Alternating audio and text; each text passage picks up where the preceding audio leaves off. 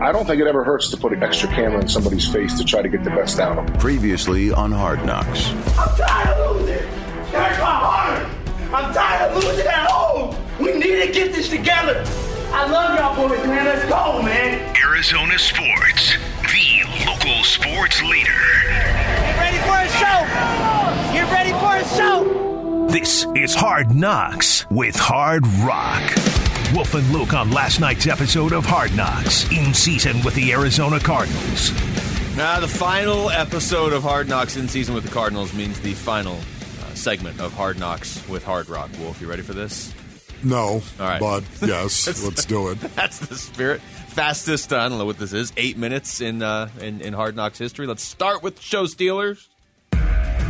Show Stealer. All right, I went with J.J. Watt. Who did you go with? I went with co-show stealers. Oh. Okay, Cliff and J.J. Well, here's Cliff Kingsbury. You know, everything kind of happens for a reason. You know, you have to look at it like it's happening for you, not to you, and you know, you're learning every step of the way. And then here's I like the music in the background there too. It was knowing everything that happened, obviously, to watch the interviews they had put together with Cliff leading up to the last game. He was very retrospective, which he kind of is. He can be sometimes too, in the sense of like everything. You know, we talked to him early in the season, week 6. I think we asked him about maybe it was week 7 about if he thought he was on the hot seat at that point. And he was like, you know, everybody in the NFL is on the hot seat all the time. So I think in some ways he just always had that mental mindset of, you're a coach in this league, don't get too comfortable. Why did you go with JJ on this? I mean, he ultimately he had the biggest storyline just by the fact that he was retiring, and that was like the one kind of fun part of this past week, was seeing how J.J. Watt approached that and how his teammates approached it. This is J.J. talking to J. Sanders. I can't wait till this game. Me neither. Ride it out with you, man. You too. Well, I look forward to it. Maybe for the No. Never know. No. I look forward to watching you. And I'll answer your calls and texts if you need help. But I ain't going to be out there to get you lined up anymore. The part at the end, I'll answer your calls and your texts if you need help. Yeah, everybody on that Cardinals defense, take advantage of that. Yeah, you know, once again, I went with the co-show stealers because of Cliff and JJ, and this is the abstract part of me coming out, Basinonians, but 2 endings and 2 beginnings. And I think we all feel how disparate those endings are and how disparate those beginnings feel as well. For me, just so different to watch a guy like J.J. Watt and the career that he's had. When you think of the National Football League, you think of J.J. Watt. Mm-hmm. You think of players like J.J. Watt. And, of course, Cliff was a guy that was never embraced by the NFL Illuminati, as I like to say. They had it out for him from the very beginning. And those 2 endings and 2 different beginnings, where Cliff goes on this, I would not be surprised at all if Bill Belichick picked up the phone and called him and said, Cliff, why don't you come here and coach for me? That would be really interesting, because the view of Cliff Kingsbury would instantly change.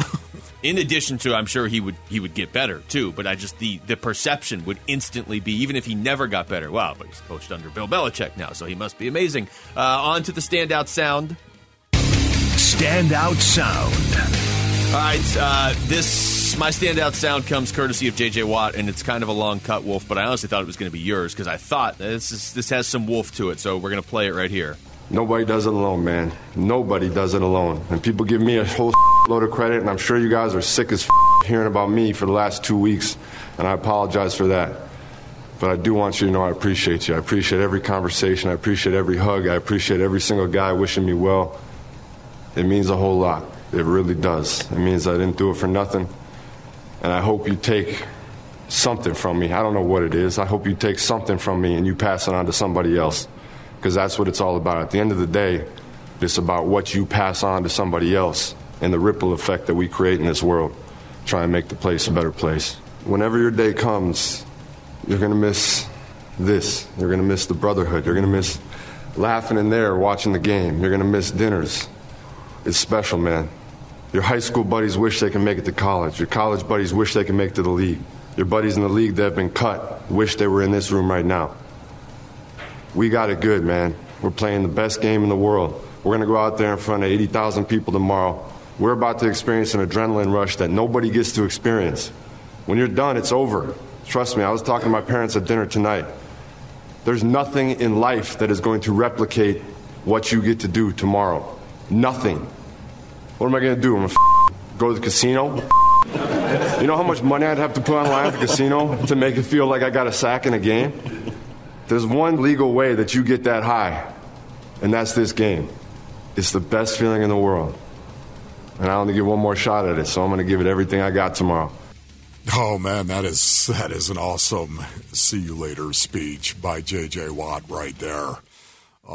There was an old saying when I was a player, ladies and gentlemen, it'd go around the locker room. What do you do when you've already done what you were born to do? Right? Go on. I mean, it's a little dramatic, is it not? No, but I mean, it makes you think. It does, yes. You know what? There were some players talking about Damar Hamlin. Yep, this was your standout sound. This is Kelvin Beachum and J.J. Watt. We're praying for him, and we're trying to find a way to play football in spite of. But there is really nothing that can be done, nothing that can be said, nothing that can help change what your eyes saw and what you felt when you saw it. It puts everything into perspective. And, I mean, I obviously had a heart thing earlier this year. And so for me, as much as we like to act like warriors and we like to act like and give pregame speeches, like we're big, tough guys, we never once take the field and expect something like that to happen. Nope. That is so truth right there. What about hard truth? Well, my hard truth, and let's get to that real quick. Hard truth. Did I drive us into a wall? Is that what you're saying? You have done this. It was better this week. 1 week you just gave all three in one segment. You're like, my hard truth is this, and then we just played all the audio. My hard truth is kind of what you just said, how obvious it was that so many players, everybody around the team, was consumed with Damar Hamlin updates, and they don't all know him. My other hard truth was seeing that Joe Montana play that Cliff wanted to run in that game so badly, seeing the genesis of it throughout the week, and then seeing it work for that A.J. Green touchdown in the game, too. That was like the one high point on the field for the Cardinals other than J.J. Watt over the last couple weeks. Yeah, you know, for me, the hard truth was all good things must come to an end. Make the end good, as my old coach used to say. I love the way they finished artistically. It was so cool to see J.J. and Hop hugging at the end. What a great way to end it. Yeah, Hard Knocks still a very well done show, even though I think I'll enjoy it more when it's on a different team again. It's weird when it's on the local team, and there was all this strangeness with the Eno stuff and whatever. On to the Wolf Count. The Wolf Count. Two Wolves. That's too many. I think they heard you because for a while there it was like 11 Wolves, and you kept saying, that's too many, so they trimmed it down to 2.